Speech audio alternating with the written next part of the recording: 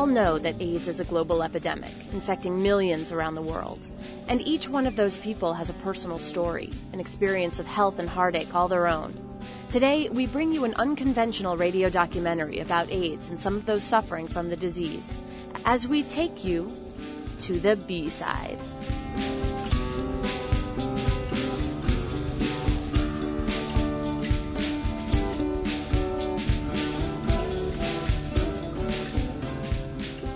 For the past 3 years, Joe Plotz has worked at a Seattle nonprofit organization, providing services to people with AIDS and HIV. In that time, he's met more than 1,000 people suffering from the disease, and many of them have shared their experiences with him, how they contracted the disease, how their lives have changed because of their HIV status, their triumphs and their defeats. With their permission, Joe began recording some of these stories. I began to learn more about HIV, and I began to learn about addiction, because there it's like a two-headed monster, and I began to learn about addiction because and they both want to kill me. It's like a two-headed monster, and my life addicts more about HIV, and I began to learn about addiction because it's like a two-headed monster, and I began to learn about addiction. I began to learn more about HIV, and I began to learn more about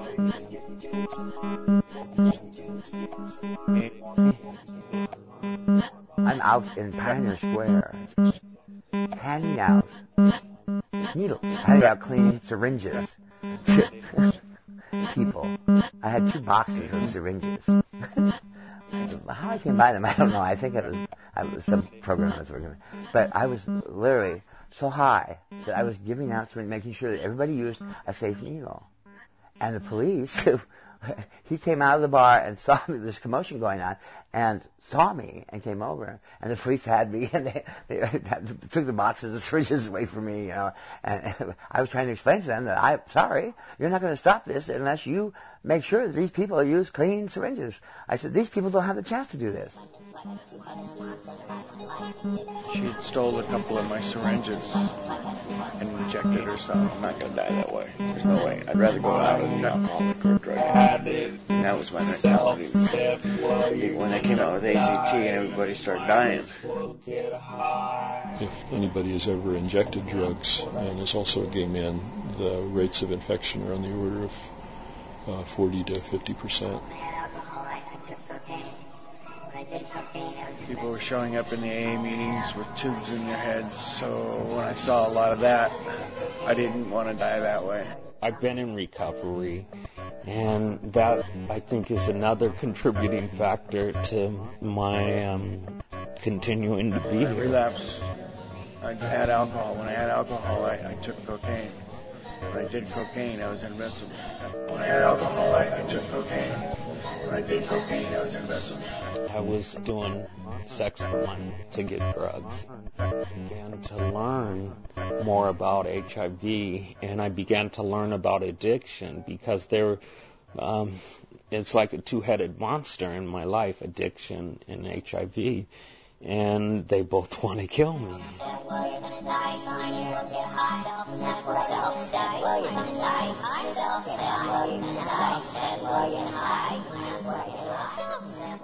When I started doing that, that gave me like nightmares and night sweats over my drug addiction. The disease and the insanity of a drug addict.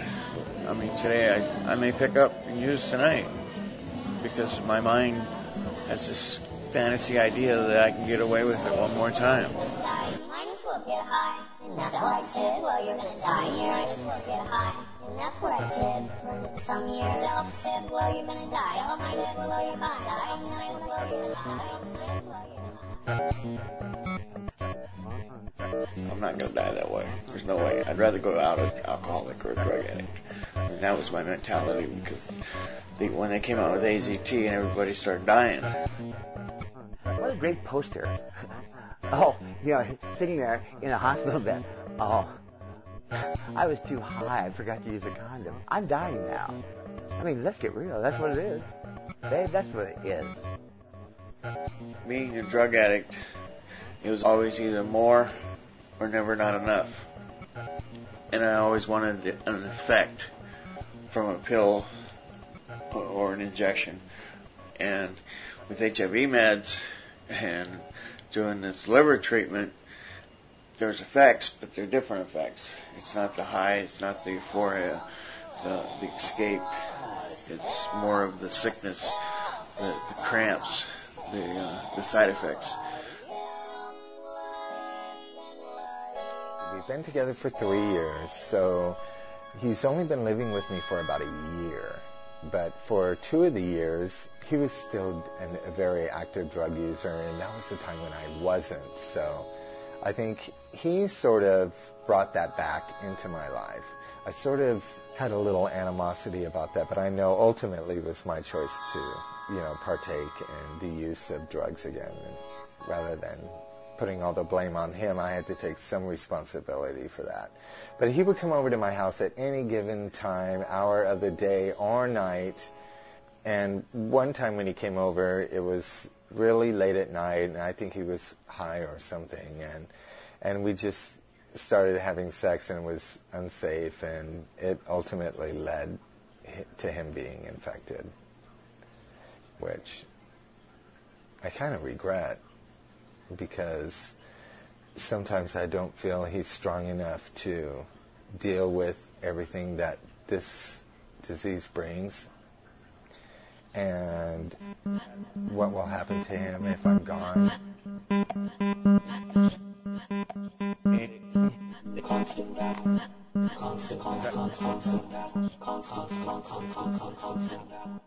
I don't have no money to give away. You understand what I'm saying? I'm barely staying up in this place myself. I'm behind in my rent right now. You understand what I'm saying? I can't wait till we get paid Friday. I've been playing catch up ever since I got in this apartment. Knowing that this apartment is a vital part of my survival. You understand what I'm saying? While recognizing these people that I call myself trying to help, I can't even really help self, but at the same time, I'm realizing that I'm blessed enough to have a place where I can recognize that you don't have no place to stay and that you need somewhere to get your mind together. I don't have no money to give away. I had a pretty stable life. I wasn't trying to deal with, with being homeless. I lived in the van in the parking lot at the Kmart and the McDonald's. I don't have no money to give away. You understand what I'm saying? I had a pretty stable life. I wasn't trying to deal with, with being homeless. I'm behind in my rent right now. You understand what I'm saying? So anyway, here I am, 25 years old. And I was living in an abandoned building.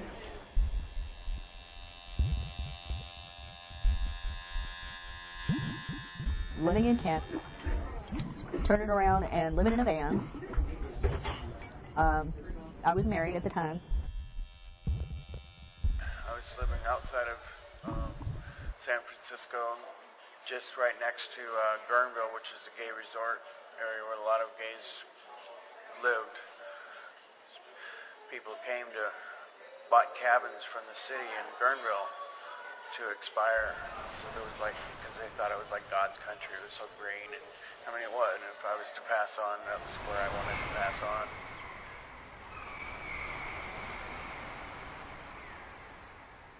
Because it's so hard to see your child suffer from something you gave them.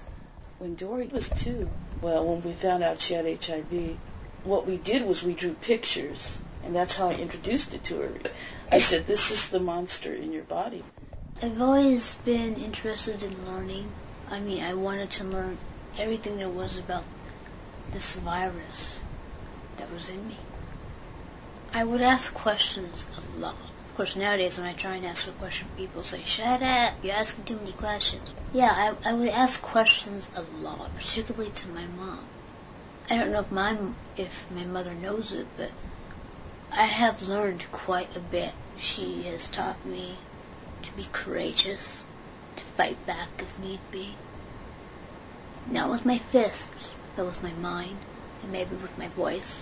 I was in the hospital one time because I was extremely sick with cryptococcal meningitis. Extremely ill. It gives you a horrible, horrible headache, and it never goes away. And the only way you can get rid of it is if they give you spinal taps to release the pressure. And it's a fungus on the brain, basically. and on your spinal cord in the back right here. And oh, it's painful. I didn't talk to anybody. I didn't look at anybody. Even my closest friends I didn't talk to or look at. I didn't say anything. I didn't eat. I didn't drink. I didn't talk. I didn't cry. I was numb totally from head to toe, inside and out. You know, and my mother, she was the one who rescued me. To me, to this very day, my mother is my number one hero. She has pulled me out of the gutter so many times. She's gonna make me cry.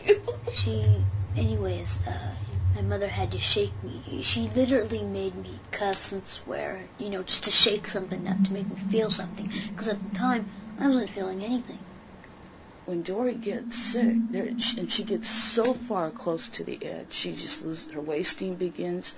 You know, she loses her buffalo hump, you know, she doesn't eat, she has dreams and visions about seeing my mom and angels, and I see angels, and, you know, we're in the spirit all the time, and we're praying, and we're lifting, and we're living on two dimensions at once, in the physical and the spiritual, and that's where we are at, and people are sucked into that energy, and so they go along with us on that journey, and then she gets better, because something happens. So at one moment we're talking about death, praying, and asking for a miracle. Like the last time she had a seizure, she was down to 74 pounds, having seizures regularly. This was like 3 months ago. Not eating, wanting to go to God.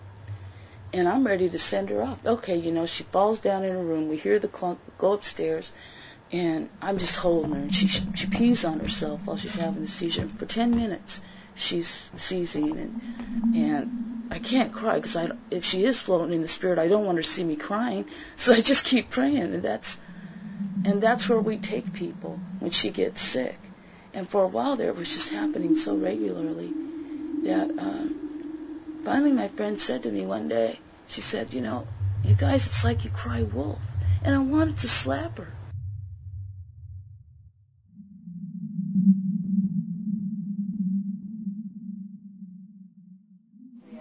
None of my friends that were there in the beginning in 85, 86, and 87, they're not here anymore. I'm possessing a memory that nobody else has. And that's cool, but in a way it's really hard.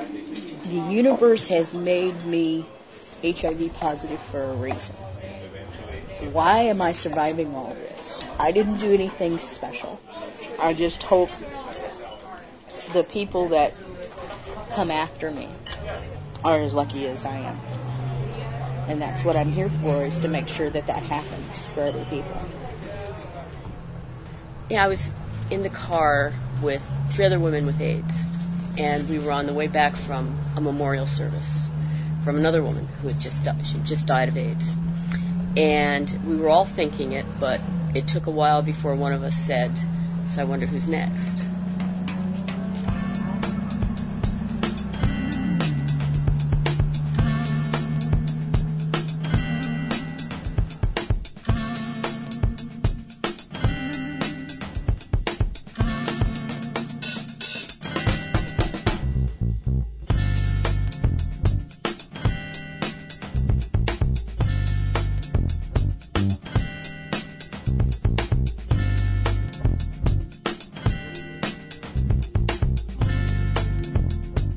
You're listening to KALX 90.7 FM. Have something to say about what you've heard so far? Send us your comments, see photos of people profiled on today's show, and listen to past shows online at bside-radio.org.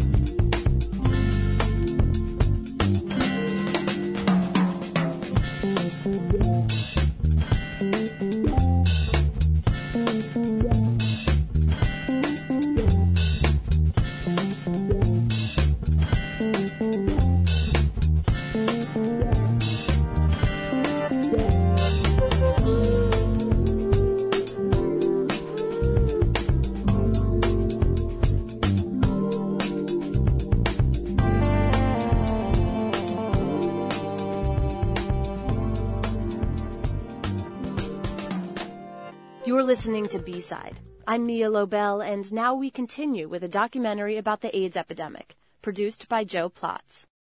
People still look, at AIDS as a very stereotypical white gay male disease. And it surprises people when they meet somebody who doesn't fit that.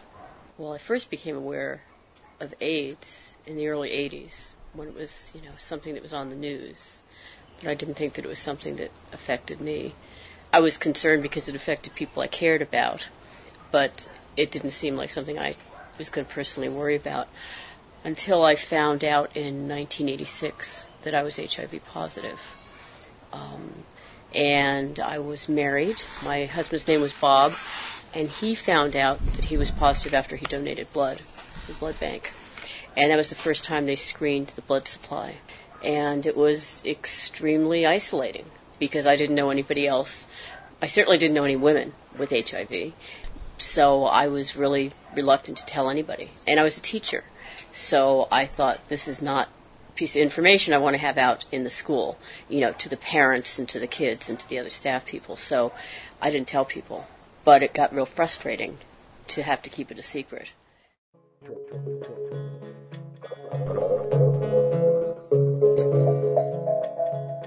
Authorized the use of my name in stories. My name is Tony Radovich. Sign on the dotted line. My name is Barry Ford. I am 42 years old. Sign on the dotted line. Well, I first became aware of AIDS in the early 80s when it was, something that was on the news. It didn't seem like something I was going to personally worry about. Sign on the dotted line.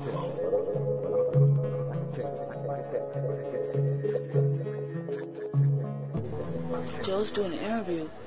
He's looking to hear our experience, strength, and hope. This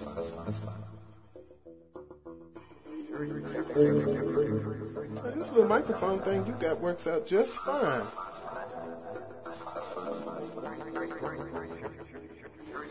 Joe's doing an interview.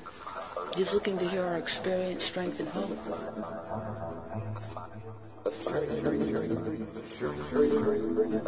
Yeah, I don't have any problem with you using my name, my face for this project that you're doing. I'm open about my status.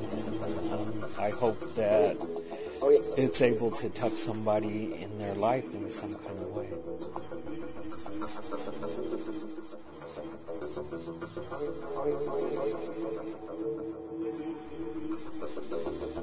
I'm so out, it's amazing.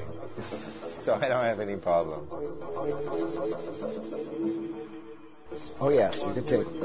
Sure, you can take photos. That's fine. I'm photogenic. Oh yeah, that's fine.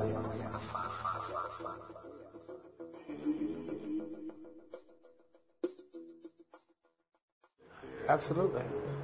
You wouldn't be.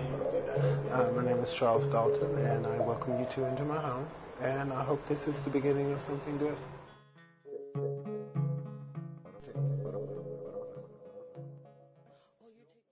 The media really have lost their interest in AIDS. Many people, I think AIDS is licked and a problem that's no longer a real serious consequence in our country.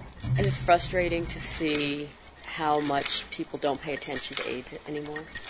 It's like, oh yeah, well, that was so 80s.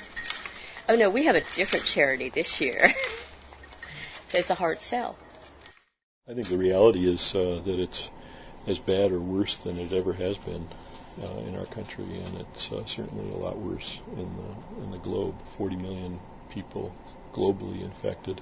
5 million people got infected last year. 3 million people died last year. What we're seeing at the global level is increasing number of people. Seattle. It's not just the U.S. It's so everywhere. The pool of people infected with HIV is continuing to expand, and especially now that the treatments have come along that are keeping people like myself from dying, our pool locally is expanding as well. We have more people living with HIV and AIDS in King County than we've ever had before. It's been going up about 5% a year since about 1996. It's not just Seattle. It's not just the U.S. It's everywhere. It can be very lonely being a long-time survivor.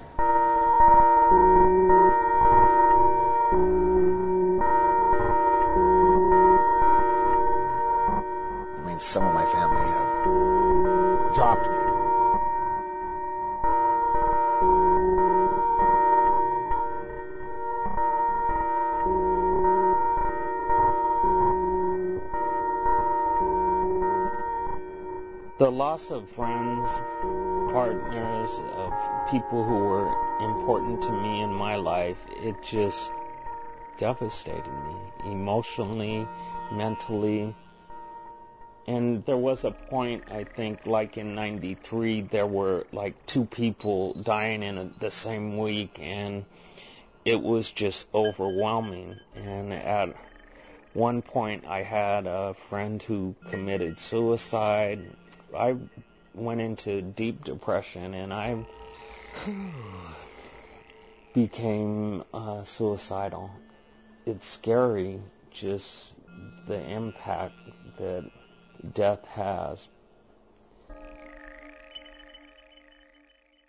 It was difficult initially to become open to letting new people into my life, but as people left, it left a lot of vacancies. So,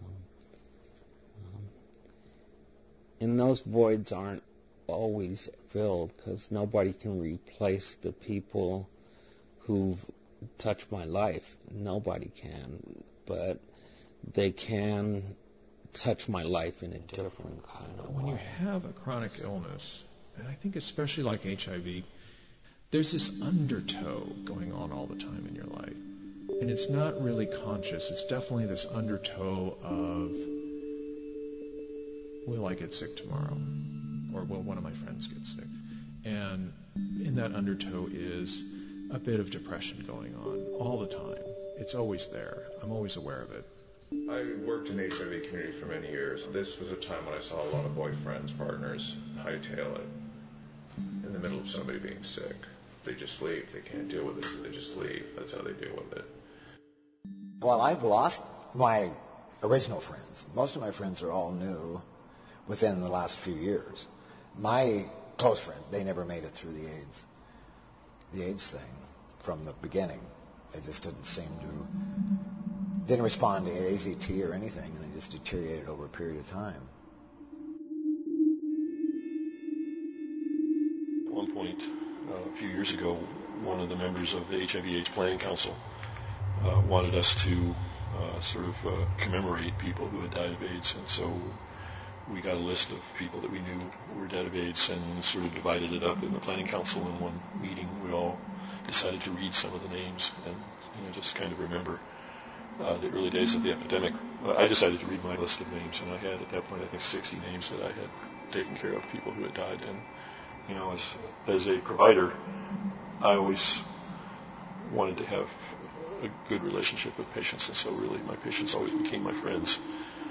I lost at least 60 people, either as patients or as people who were close friends of mine, who weren't patients of mine. But because I was, for the first almost decade, I guess, of the epidemic, the main AIDS care provider, even people who weren't friends of mine ended up consulting with me at some point along the way frequently.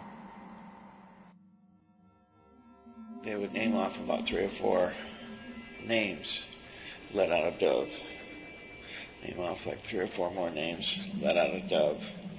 And these doves kept circling around the town as they were calling out these names. And about an hour later, you started seeing this black cloud, this shadow of got to be so many doves and so many losses. And it was really, really powerful. You could feel the presence of the ones that are gone. To see that, to watch on a crystal clear day, blue sky, all of a sudden, you read out how many people have died, you release that many doves. To me, that was just unbelievable. It was just something I'll never forget. Never forget that. It helped me realize how many we've lost by visualizing something like that instead of being told.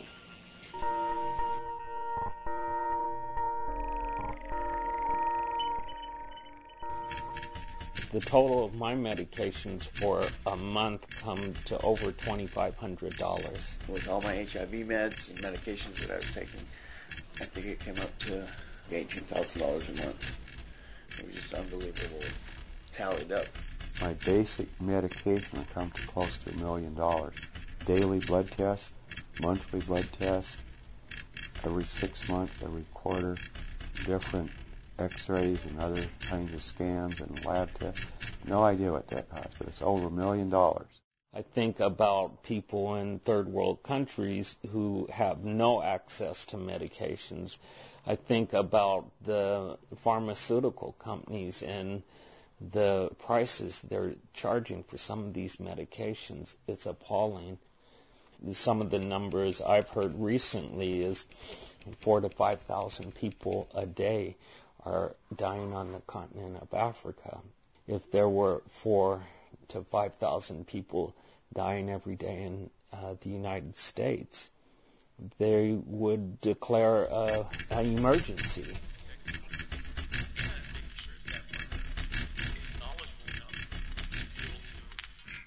You don't disclose everything the first time you see somebody, but people expect that with this information that you disclose it immediately. So I think that a lot of people with AIDS can be reluctant to start new relationships because of the fears of rejection. Yeah, there's no good time in a date to mention You have AIDS. No good time. because The other person will always think, gee, you should have told me before. And people don't spill all their guts on the very first time you go out with somebody. You're having a cup of coffee. Do you sit there and have a cup of coffee? No, I'll have a double decaf latte. And I have HIV. You don't disclose everything The first time you see somebody, but people expect that with this information that you disclose it immediately. So I think that a lot of people with AIDS can be reluctant to start new relationships because of the fears of rejection. And making sure that that partner is knowledgeable enough to be able to in a relationship where they know that there's a risk. And because some people will say, oh, it doesn't bother me. okay, you know, and they're just They're terrified. Mm. Kind of HIV positive, they don't beings. And there's a lot of people like it's an important part of life. And if I was a sexual person before AIDS, and I continue to be a sexual person. It impacts. There's a fear about infecting the partner. And making sure that that partner is knowledgeable enough to be able to be in a relationship where they know that there's a risk. And because some people say, oh, it doesn't bother me. Mm. You know, and they're just, their knees are knocking. You know, they're terrified. People who said, yeah, that thing with you, but not without one. I began protecting myself and my partners. And that changed my behavior. I met up.